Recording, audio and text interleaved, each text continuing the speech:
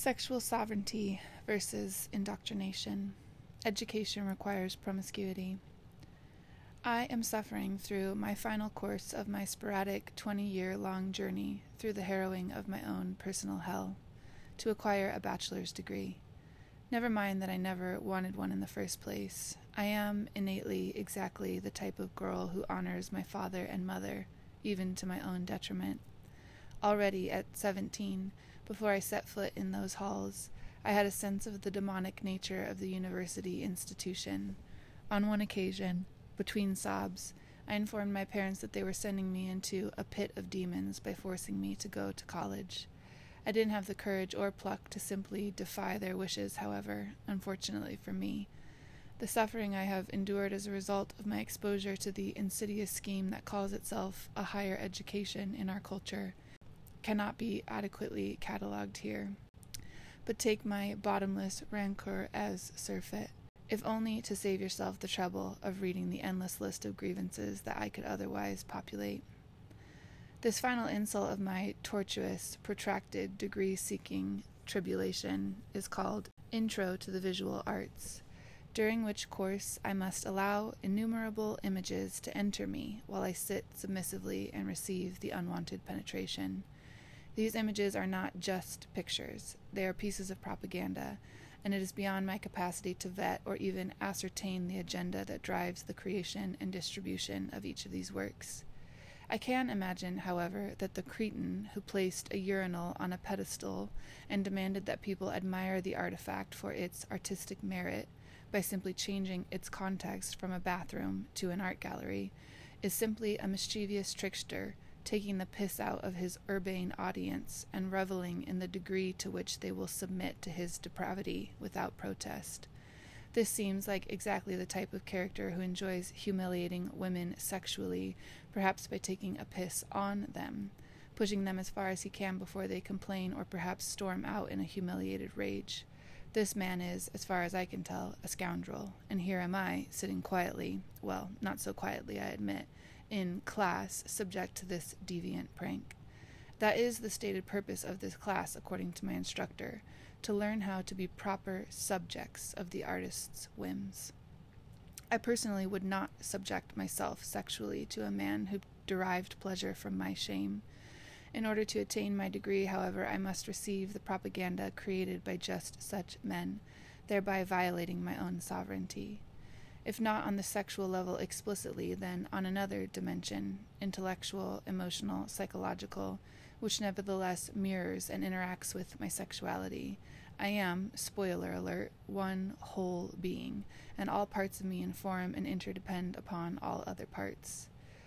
I have no concrete evidence whatsoever concerning any of these artists' intentions or the message they wish to convey, but that is exactly the point. I do not know these people. I have no idea about their character, the state of their health, the degree of their decadence, or, to say it another way, the type and number of the demons by whom they may be possessed. I have nothing but this expression in front of me, and the maker being sight unseen, I am compelled to welcome that expression into me. I have to allow it to penetrate my eyes and do its potentially vicious work on my sacred insides. Forcing myself to sit before these myriad images felt like submitting to unwanted sexual intercourse, if you will excuse the dramatic analogy. This incursion, while unwelcome, is still subject to my choice. I have a choice, though it's not an easy choice to make. I have made a deal with a demon named University, some social esteem in exchange for 20 years of misery and tens of thousands of dollars of debt. It is a bad deal, but I can't back out of it now. I only have this one God-forsaken class left. Mea culpa, no doubt. Mea maxima irrefutable culpa. I am not writing to excuse myself or to shift the blame. The fault is mine. I am the one who stays. I am the one who has let this system abuse me relentlessly and viciously. I have allowed this system to ruin me. It is too late for me, but for the sake of all that is holy, may I perhaps be a voice out there that warns those still pure and untouched maidens, or their naive and well-meaning parents. Stay away. A university education is just a prolonged experience of mental and emotional and often physical rape. At least that is what it has felt like to me. Though I cannot unfuck myself in this particular regard, perhaps it is not too late for you, dear reader, or for someone you love. Perhaps, on the other hand, we are all bound to our own fates and cannot escape them. My own fate has bound me to this demonic institution, and maybe I am really writing not to be helpful, but instead simply to vent. In my experience, the violent penetration required by a university education, i.e., program of indoctrination, is frequent and repeated. There is always something new to take in, and obviously not just paintings. They are never done injecting ideas, ideologies, theories, laws, rules, findings, studies, texts, literature, lectures, seminars, projects, diagrams, charts, graphs, images, etc., into the subjected student. One must remain as relaxed and ultimately as uncritical as possible to avoid being literally ripped apart by the inundation. You have to dissociate to survive. If you have your own values, you must surrender them, because holding on to anything only increases the friction and therefore the pain of being entered repeatedly day after day. You have to let go of your values, or better yet, simply adopt theirs. It's easiest if you become what they want you to be. If you submit to the mold into which they press you, there is less of you to cut away, and you therefore suffer less pain. It's best of all if you can pretend that you like it, or at least be polite. This improves your chance at getting good grades, internships, scholarships, and other opportunities. A smile certainly goes a long way. The more they like you, the more they forgive any demerit on your part. It doesn't matter if you think, it only matters if you are skillful enough to repeat. But of course, in your own words, like ChatGPT. The university presents itself as an institution that worships critical and independent thought. Really, the student is only allowed to be critical of the ideas with which the university disagrees. All independent thoughts must be well cited and supported by the already extant literature. The amount of time required to simply understand the basic assertions of the multitudinous force-fed theories and ideologies preclude critical and independent thinking anyway. To manage a social life as well as physical and emotional health, most students are able only to ingest the ideas to a depth that allows those ideas to be regurgitated on demand for the purposes of assessment, tests, papers, projects, etc. There is scarcely sufficient time, and not even that, to actually understand the ideas. Neither is the student at her leisure to vet any of the ideas and ideologies to which she is subject. She is not at her leisure to fully understand the implications and merits of those ingested ideas relative to other ideas. She is also not at her leisure to seek out alternative ideas, which might constitute competing ideologies that are often demeaned and misrepresented in her course of studies. Certainly she can choose a field of study, but after that choice she is required to take certain courses and meet learning objectives set for her by the university system.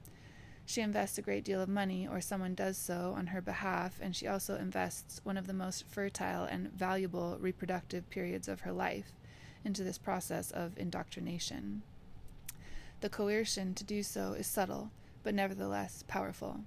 She is led to believe that life without a degree is a life of poverty, ignorance, irrelevance, illness, limitations, financial dependence, boredom, and undesirable mating prospects.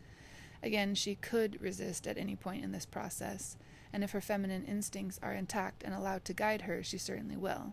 But there is a great and impressive social machine that is vested against her resistance, and effectively geared to almost guarantee her compliance. The amount of energy necessary to rage against this machine may indeed be available to her, but would come at the cost of many, if not most, of the other things she might value in her life, especially if she is a good girl, well trained to be compliant, pleasing, and polite. As Nietzsche says, goodness in a woman is already a form of degeneration. In my case, it was a tragic weakening of my own instincts that allowed me to comply with what my parents thought I should do, which I could only do by ignoring the increasingly hysterical warnings of my mistrusted and maligned, but actually beautiful, accurate, and self-protective instincts.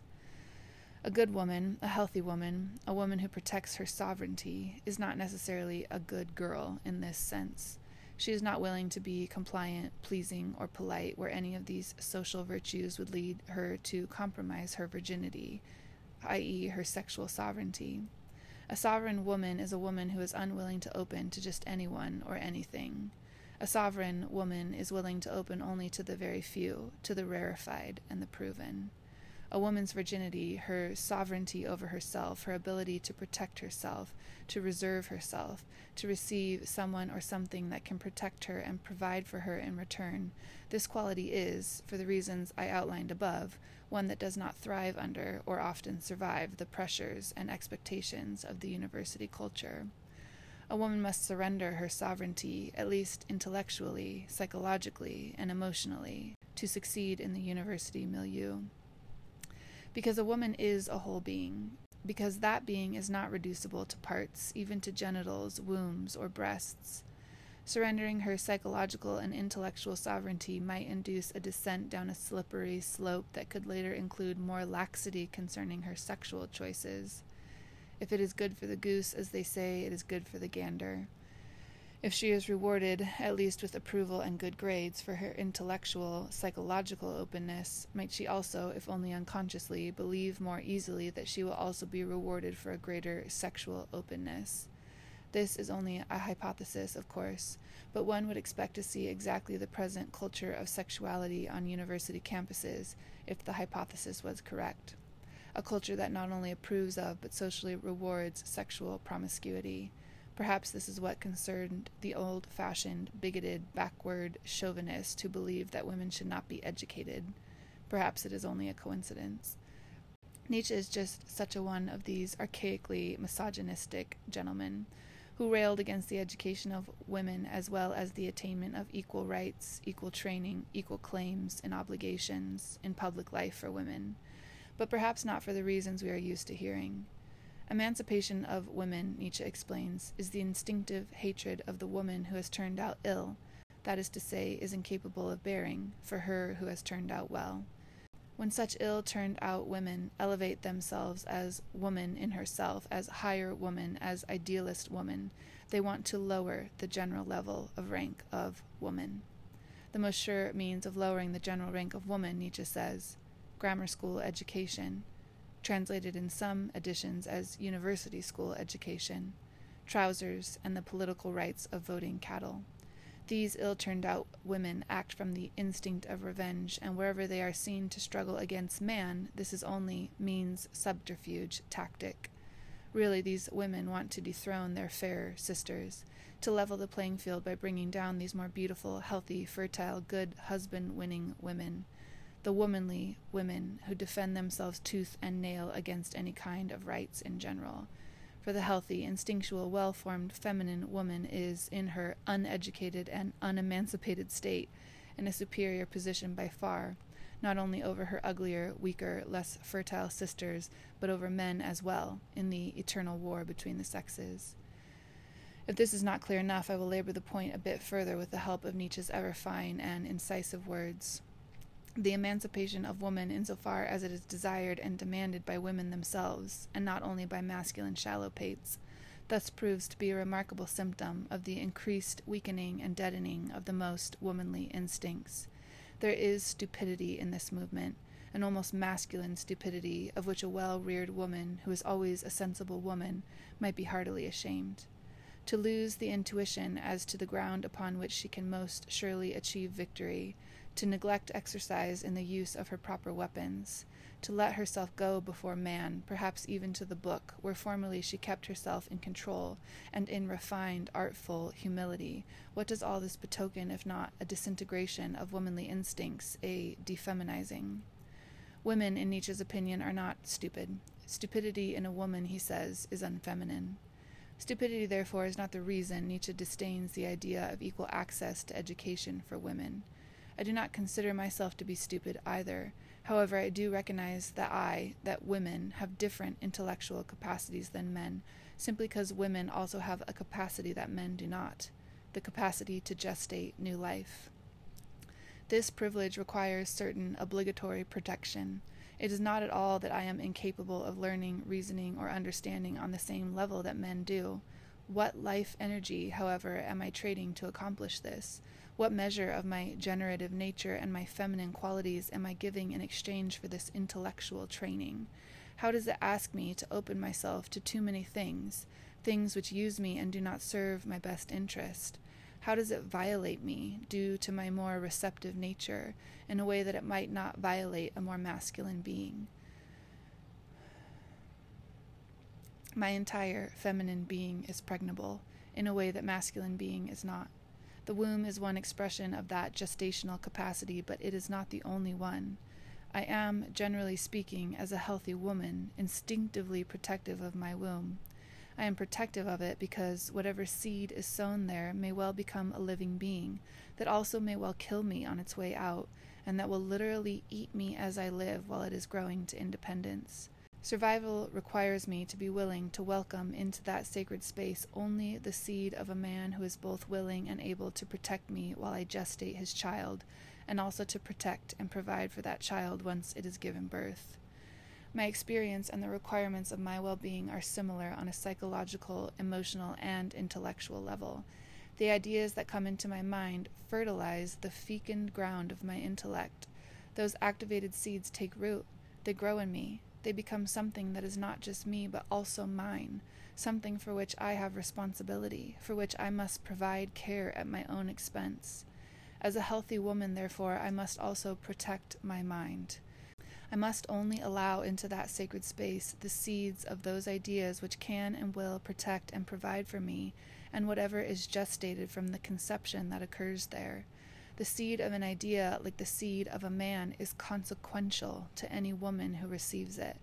Because men are less pregnable by nature, which is reflected in their lack of a naturally occurring gestational space in their pelvis, the idea seeds that enter into them also affect them differently. Men disseminate ideas. They gestate them much less so. Receiving an idea is simply an opportunity to spread it. It is not an obligation to conceive, gestate, and then feed and support that idea as it embodies. While promiscuity, both sexually and intellectually, might be an expression of a healthy life force in a man, it is an expression of an attenuated life force in a woman. She has lost her capacity to keep herself in control and in refined, artful humility, and she suffers from the loss of that instinctual caution, choosiness, and discrimination. Sexual sovereignty is not, however, the same as total chastity or celibacy. I do not, simply because I dislike being drowned in information, stop reading and learning entirely.